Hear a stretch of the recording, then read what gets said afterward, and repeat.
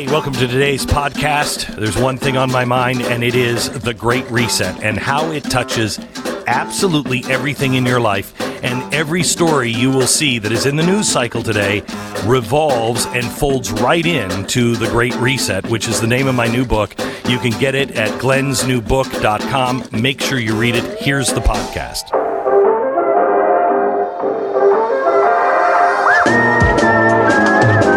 You're listening to the best of the Glenn Beck program. So we found out a couple of things yesterday that are quite disturbing. Yesterday we found out that in North Carolina they're going to start doing operations against domestic terrorists. These are people that want to overthrow the government, etc., etc. They're doing all of these exercises. This is the Bubba effect. This is what the special forces told me in the Carolinas back in 2004, I think, that there would come a time. Well, we are at that time, and special forces are going to be doing exercises in the next couple of months in the Carolinas, fighting pretty much guerrilla warfare against domestic terrorists. So now, I don't have a problem with that if you're a domestic terrorist, but how are you defining that? We also found out yesterday that apparently the Education Secretary, Cardona, was the one who asked the National School Board for the letter comparing the protesting parents to domestic terrorists. The Department of Education is denying that. Of course they would, but we don't know for sure. Fox News says they have gone through the memos and they can prove it, but we'd like to see the evidence of that. That is extraordinarily disturbing. That means the guy who is the head of our education for the country, he served originally as Connecticut's education secretary. He is a big fan of teachers becoming much more woke. He promoted resources on microaggressions while he was in Connecticut. He is a lefty, and he's pushing it. Now, the word comes out is that he actually wrote and said, can I get a letter from the school board describing these guys as engaged in domestic terrorism, and we'll follow up on that. If that's true, that means the Biden administration is leading the assault on the American people. That should not come as, honestly, a surprise to anyone. We also found out yesterday that there is a new DOJ domestic terrorism unit. The Justice Department officially announced yesterday a domestic terrorism unit. This was during the opening remarks for testimony about the Capitol riot. This is extraordinarily disturbing because they are looking at you and me as domestic terrorists. Joe Biden was in Georgia, what was it, yesterday or the day before, and he was talking about the filibuster, and he was talking about this quote, new Civil Rights Voting Act. It's not. It's a one-party bill. Don't give it any credibility by calling it a Civil Rights Act. It is a one-party bill. It is a way for one party to take control of absolutely everything at the federal level. It is extraordinarily dangerous and must be stopped. So they are now saying, Joe Biden said that if you're not with him, you are with the Confederacy, that you are actually a follower of Jefferson Davis if you don't follow him on this filibuster and the new one-party bill that they are pushing. So now they're looking at domestic terrorists, and we can't get any real answers on anything. There is no transparency. Let me ask you, does your government work for you or not? Is our government afraid of even our elected leaders? Yesterday, it was on full display that the answer is no. Can you please play the long version of the testimony in front of the Senate with Ted Cruz asking our Justice Department and FBI, was anybody involved from the FBI in January 6th? Listen to this and tell me, who is the servant and who is the slave? I want to turn to the FBI. How many FBI agents or confidential informants actively participated in the events of January 6th? Sir, I'm sure you can appreciate that I can't go into the specifics of sources and methods. Did any FBI agents or confidential informants actively participate in the events of January 6th? Yes or no? Sir, I can't answer that. Did any FBI agents or confidential informants commit crimes of violence on January 6th? I can't answer that, sir. Did any FBI agents or FBI informants actively encourage and incite crimes of violence on January 6th? Sir, I can't answer that. Ms. Sadburn, who is Ray Epps? I'm aware of the individual, sir. I don't have the specific background to him. Well, there are a lot of people who are understandably very concerned about Mr. Epps. On the night of January 5th, 2021, Epps wandered around the crowd that had gathered, and there's video out there of him chanting, "Tomorrow, we need to get into the Capitol, into the Capitol." This was strange behavior, so strange that the crowd began chanting, "Fed, Fed, Fed, Fed, Fed, Fed."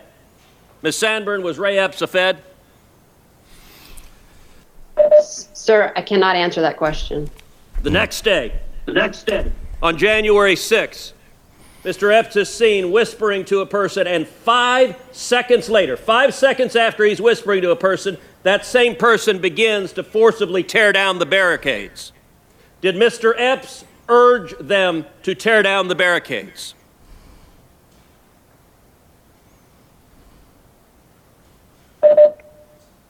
Sir, similar to the other answers, I cannot answer that.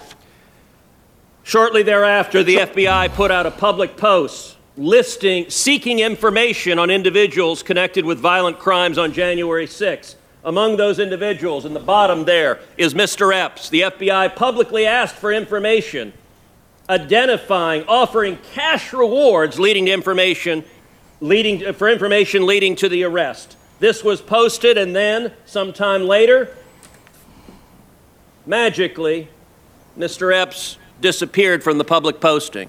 According to public records, Mr. Epps has not been charged with anything. No one's explained why a person videoed urging people to go to the Capitol, a person whose conduct was so suspect the crowd believed he was a Fed, would magically disappear from the list of people the FBI was looking at.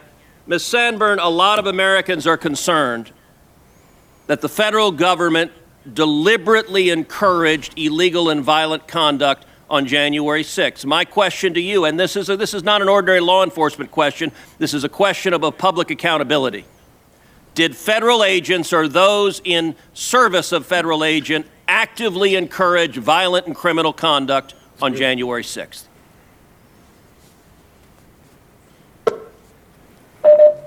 Not to my knowledge, sir. Thanks. That is extraordinarily disturbing that they are not answering any questions. Now, they picked Ray Epps up in, I think, November. They interviewed him. They will not release any of the transcripts, any of the information. Why is this coming to light right now? He didn't do anything illegal. Saying go into the Capitol is protected free speech. It is insane that all of these people are being charged with criminal trespassing and everything else just for walking into the Capitol. But strangely, Ray Epps, the guy who is telling everyone to walk into the Capitol, never actually walked into the Capitol building himself on that day. So he encouraged others. He was opening the doors, but he never did anything. We don't have any idea. We know this guy was an oath keeper. The oath keepers were involved with the FBI informants, which was about half of them on the Governor Whitmer kidnapping case. This could very well likely be, especially as we find out what the school board was requested by the Secretary of Education. This seems to be a pattern, possible pattern. The question that I have is, where is the transparency, and is anyone going to be held accountable? They are not afraid of our senators. They are not afraid of Congress. I get nailed because they'll say, the New York Times said, I was inciting violence when I was saying, don't go to the Capitol. Don't react this way. But I was saying I could understand how people are frustrated and feel this way, because I can. The New York Times wants to cancel my podcast, my radio broadcast, and The Blaze, and want to put us on a list so our voices cannot be heard, because I was encouraging the January 6th. I did nothing of the sort. They can go for that, but Ray Epps can say, let's go in tomorrow. You know, we got to take it. We got to go into the Capitol, and that's not a problem. I agree with that being protected speech. However, where is the protection for everyone else? Who is actually fighting that has any teeth? If you want this to change, you must stand up right now. You must stand up and call Ted Cruz, call your senators, call damn frickin' worthless Mitch McConnell and say, this has got to stop. They have got to answer to the law. This is an oversight committee. Who is in charge? The FBI or the people? Once the people are not in charge and are not allowed to see the secret documents, we are toast. Toast. You're listening to the best of the Glenn Beck program.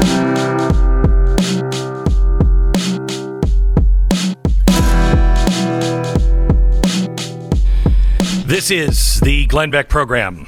I do not want to be the bearer of bad news. I always seem to be in that situation. But this is the most important topic I have ever addressed in my life. I was having a conversation with my wife last night, and I said, honey, you know, even our friends who are very involved in things, I said, do you know any of them that are really up on this, are concerned about this? And she said, no. Maybe one or two are kind of, looking into things and asking you questions, but they're not really doing anything. And I said, why? Why? She said, it's paralyzing. It's too terrifying. And I know that. I'm painting a picture. I started a painting last night about World War II on the beaches of Normandy. And it was inspired by something I was reading the other day. I've been reading some Eisenhower. And on D-Day, he put out something that said, the eyes of the world are upon you. You are about to commence on a historic journey. There is nothing but victory. This is the attitude. This is our World War II. This is fighting fascism, just as it was in World War II. And we must put everything into it. The problem is we don't have leadership right now that will lead. So the people must lead. When there is a lack of vision, the people perish. So here's the vision. You first have to know what the Great Reset is. And I urge all of we have a lot of listeners that listen to us all over the world. In Canada, please become a zealot for this book. In England, become a zealot. France, Germany, Italy, Hungary, Poland, the Ukraine, in parts of the Middle East, in parts of Africa, anywhere there is freedom, you must be aware of the Great Reset. And Justin, correct me if I'm wrong. I haven't had much time, and I know you haven't either, just doing the research on this book. But is there anything in the world that is explaining this like this book? This is it. This is the world's authority on this now, isn't it? There is literally nobody on the planet, I think, other than you and me, maybe a couple of other people who have helped us with this, who know anywhere near as much what's about in the this. book. Yeah. I mean, really, the book is the most, obviously I'm biased, but it's the most important project that I've ever worked on. I think it's one of the most important projects anyone has ever worked on in the past 10 to 15 years at least. I think this may be, in the end, the most important thing I've ever done. We won't know until, all is said and done. But if this book can be read and understood by millions of people, and they get past their fear and they realize it is time to stand up, it will be the most important work of my entire life. It may be the reason I was born. It is so critical that every freedom-loving person understand. In the last chapter, and I honestly, don't give away the book. I'd read the whole book to you right now on the air if I could. It is. I'll share anything from this. I don't go to the library and get it. Just read this book. Derailing the Great Reset is the 7th chapter, the last real chapter. And it starts with Norman Schwarzkopf. The truth of the matter is you always know what the right thing is to do. The hard part is doing it. And we outline several different things that you have to do. And one is the most important, separating conspiracy facts from conspiracy theory. This is why this book has 50 pages of fine print footnotes. Everything in it is backed up. I would say this, Justin, but you're the co-author of this book. I think there is maybe 5% of this book, maybe, that is opinion. Everything else is footnoted and documented. It is just fact-driven. Would you agree with that percentage? I think that's probably true. We don't need to enter into our opinions in the vast majority of the book because we have so much material to draw from. So many direct quotes, so many reports going back 10, 15, 20 years. And and the book is full of quotes, full of it. In fact, we had some editors tell us that there were too many quotes in the book. And I said, no, we should leave them. We should leave the quotes because we need people to see it coming directly from them. Because the number one thing that they say is it's a conspiracy theory, and we need to show them in their own words. Correct. And it's one thing for me to say it. It is a completely different thing to hear it from them and to see it in action, which this book shows you.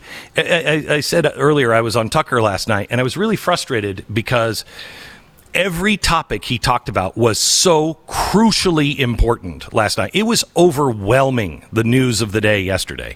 Overwhelming.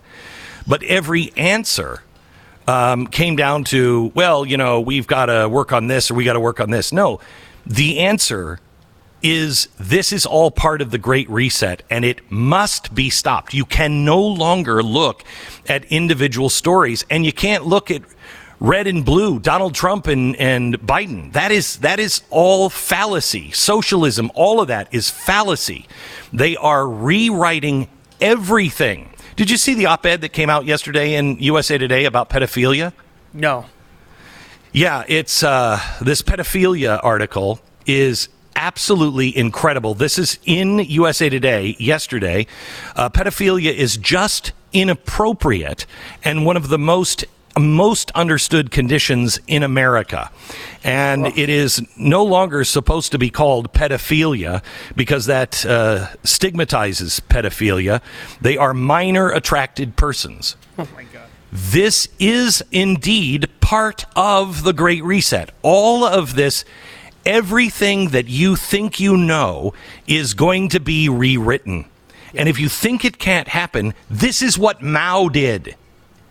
All history is being rewritten. All norms are being rewritten. All rules are out of the rule book and out of the window. Right. And when you and that's one of the things I tell people when we were in the process of writing this book, and now everyone that I talk to about the book, the biggest takeaway is when you read this book, if you actually take the time to read it and you stick with it and you approach it with an open mind, when you walk away from this book, you will not be able to look at the news the same way again. Period. You won't. You will, everything you see, you will realize it is actually interconnected. These are not isolated stories. They all are part of one big problem. And until we realize that, we're not going to fix it. Do you remember, are you old enough to remember when I first started going down the progressive road in Woodrow Wilson? I do, yes. Okay. And it's very reminiscent of this, except this is 10 times more powerful, probably 1,000 times more powerful. The world didn't make sense. And the number one question that people had was, how the hell did we get here? How did we get from a country that loved the country and everybody was getting along and it was getting better to all of a sudden Obama and what was happening? How did we get there? And the answer was progressivism. Well, I said in 2014, 15, that the era of progressivism was over. We were now at the end game. But I couldn't define what the end game was. The Paris Accords were the key to really understanding the Great Reset.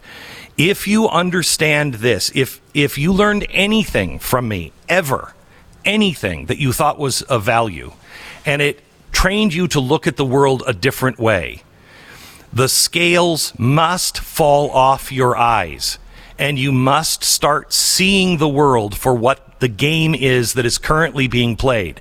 Are people in Washington?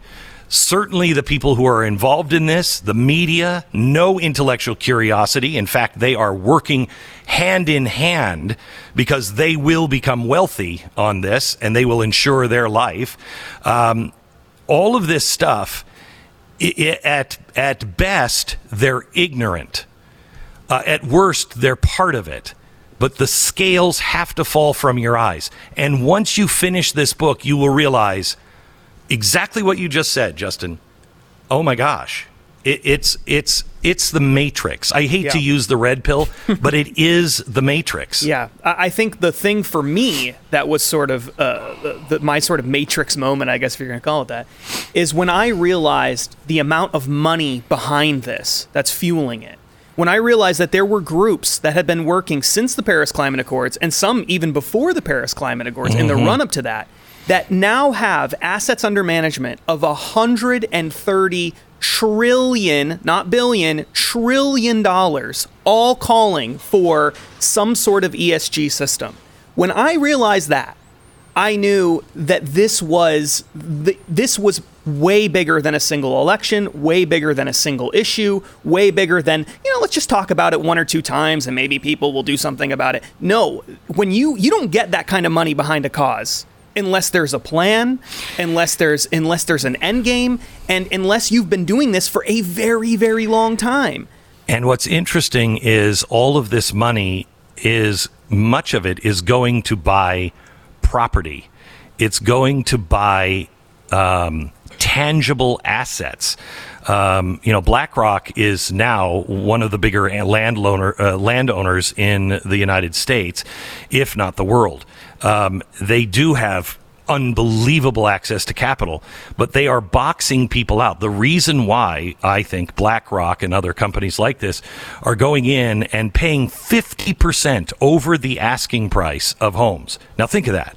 We know we're in a bubble. The Case-Shiller index, which measures bubbles for housing, shows that I think it was, what was it, Stu, 130% in 2008. It was in the low to mid hundreds. We are almost at 300% overvalued now. 100 is where it should be. If it's anything under 100, we've never broken 200. I don't think we've ever broken 175. We are almost at 300 points now on Case-Shiller. Why, when that recognizes a massive bubble, why would these companies go in and buy at 50% higher entire neighborhoods? They're doing it because the only thing that will be of value, if you can hold on to it, will be land and property, because you will be the renter, not the serf. And when the dollar changes, you will lose everything. And you can fight against this. I don't want this to be gloom and doom. It is a lot to take in, and it is frightening. But the eyes of the world are upon us now. There are solutions. The last chapter are actual hard solutions, things we must do. But it begins with educating yourself and getting the facts. You can get it. Go to glensnewbook.com. That's glensnewbook.com. Justin, we'll see you tonight. All right, thanks, on the program. You're listening to the best of the Glenn Beck program.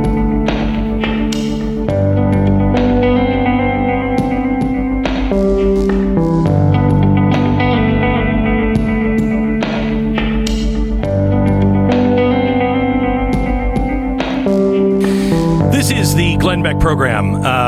We have Rand Paul, a guy who has been the leader of fighting Fauci, and I'm paraphrasing here. I think I want to make sure that I have his opinion down as we go into this. I don't think Rand Paul is by any stretch of the imagination anti-vaccine. He is really anti-corruption and anti big pharmaceutical hiding everything and the government coming in. It's not a vaccine problem. It's a government problem. Do I have that right, Rand?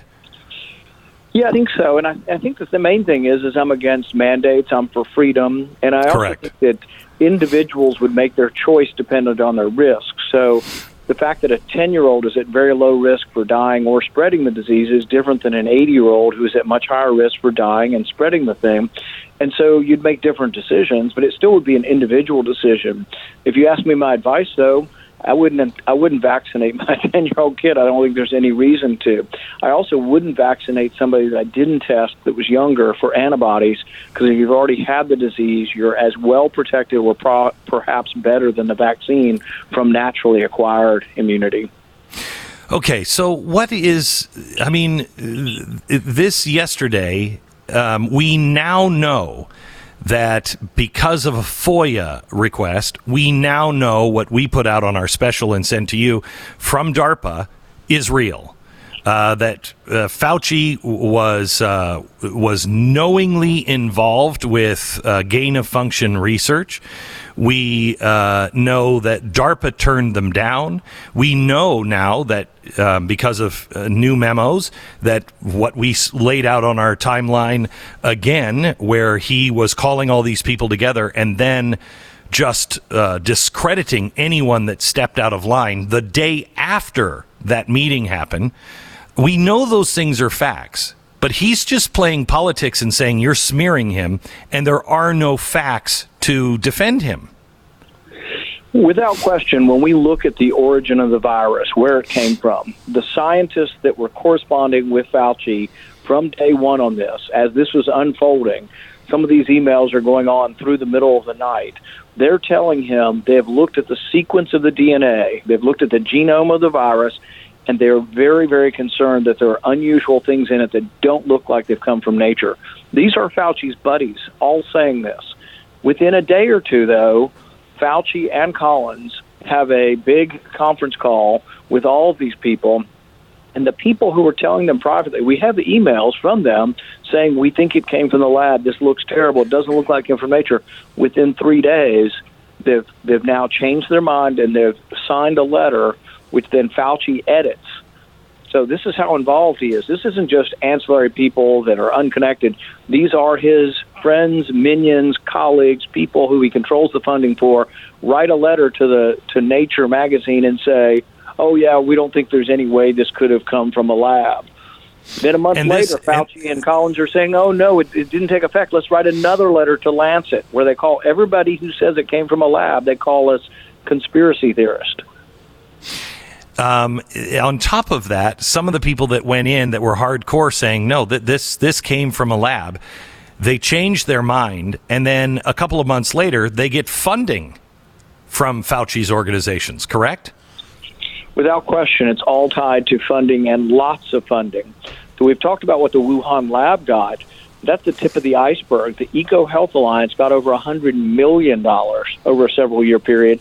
They were funneling some of that to the tune of a few million into the Wuhan lab. But yeah, it all is about money, and if you cross Tony Fauci, you don't get your money. And the thing is, he controls the purse strings for the entire country, the entire university system. He's been doing it for 40 years. People live in fear of what he will do to them. So, I thought a very reasonable question yesterday was, look, you're discrediting all of this. People have made up their mind, and you have no credibility left.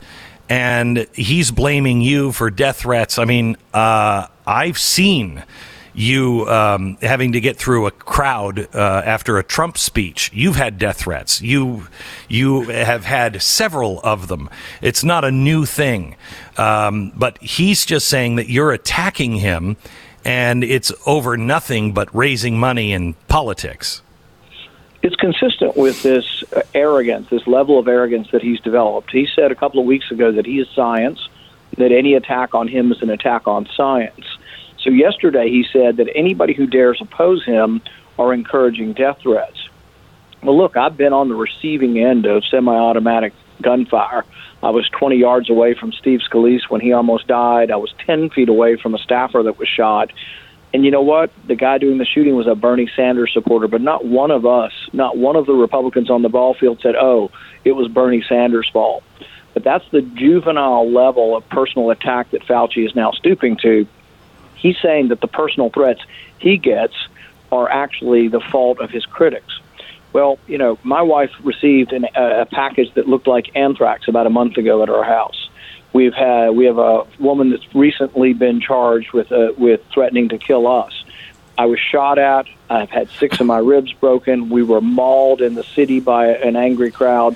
So the thing is he needs to back off, but he needs to answer the question. Everything he did in the committee yesterday was misdirection, so he didn't have to ask the question. The question was, why did he smear 3 scientists from Stanford, Oxford, and Harvard? Why did he smear them as fringe epidemiologists, and why did he conspire with Francis Collins to take them down in a very public way? He wouldn't answer the question.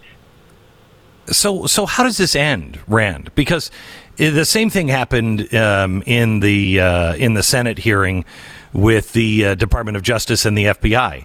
There's no fear there. No fear. How does this end? How do we get to somebody paying a price one way or another?